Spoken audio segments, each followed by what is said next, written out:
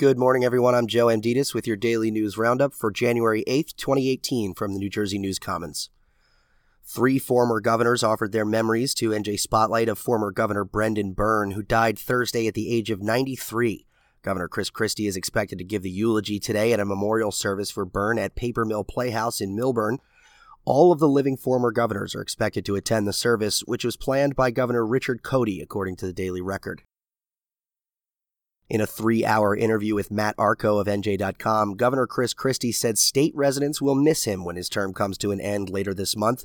He also said that there are some parts of being governor that he will miss. Reflecting on his time in office, he gives himself a grade of B+ with some A moments.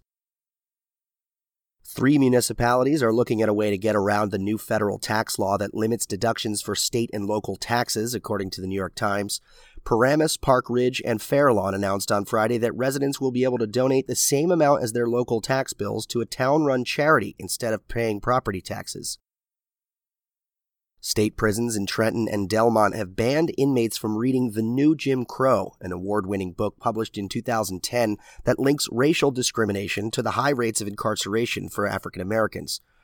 The Huffington Post says the New Jersey chapter of the American Civil Liberties Union says it will send a letter today demanding access to the book for prisoners. New Jersey's prisons have the worst black and white disparity in the country, the ACLU says.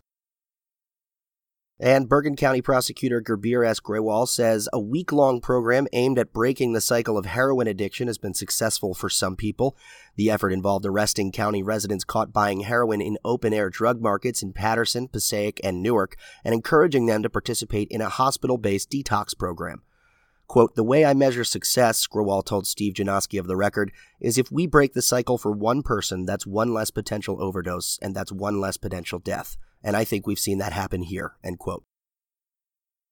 And in the weather today, you can expect partly cloudy skies with highs in the low 30s, plus a wintry mix of precipitation in the late afternoon. For the Center for Cooperative Media, I'm Joe Amditis.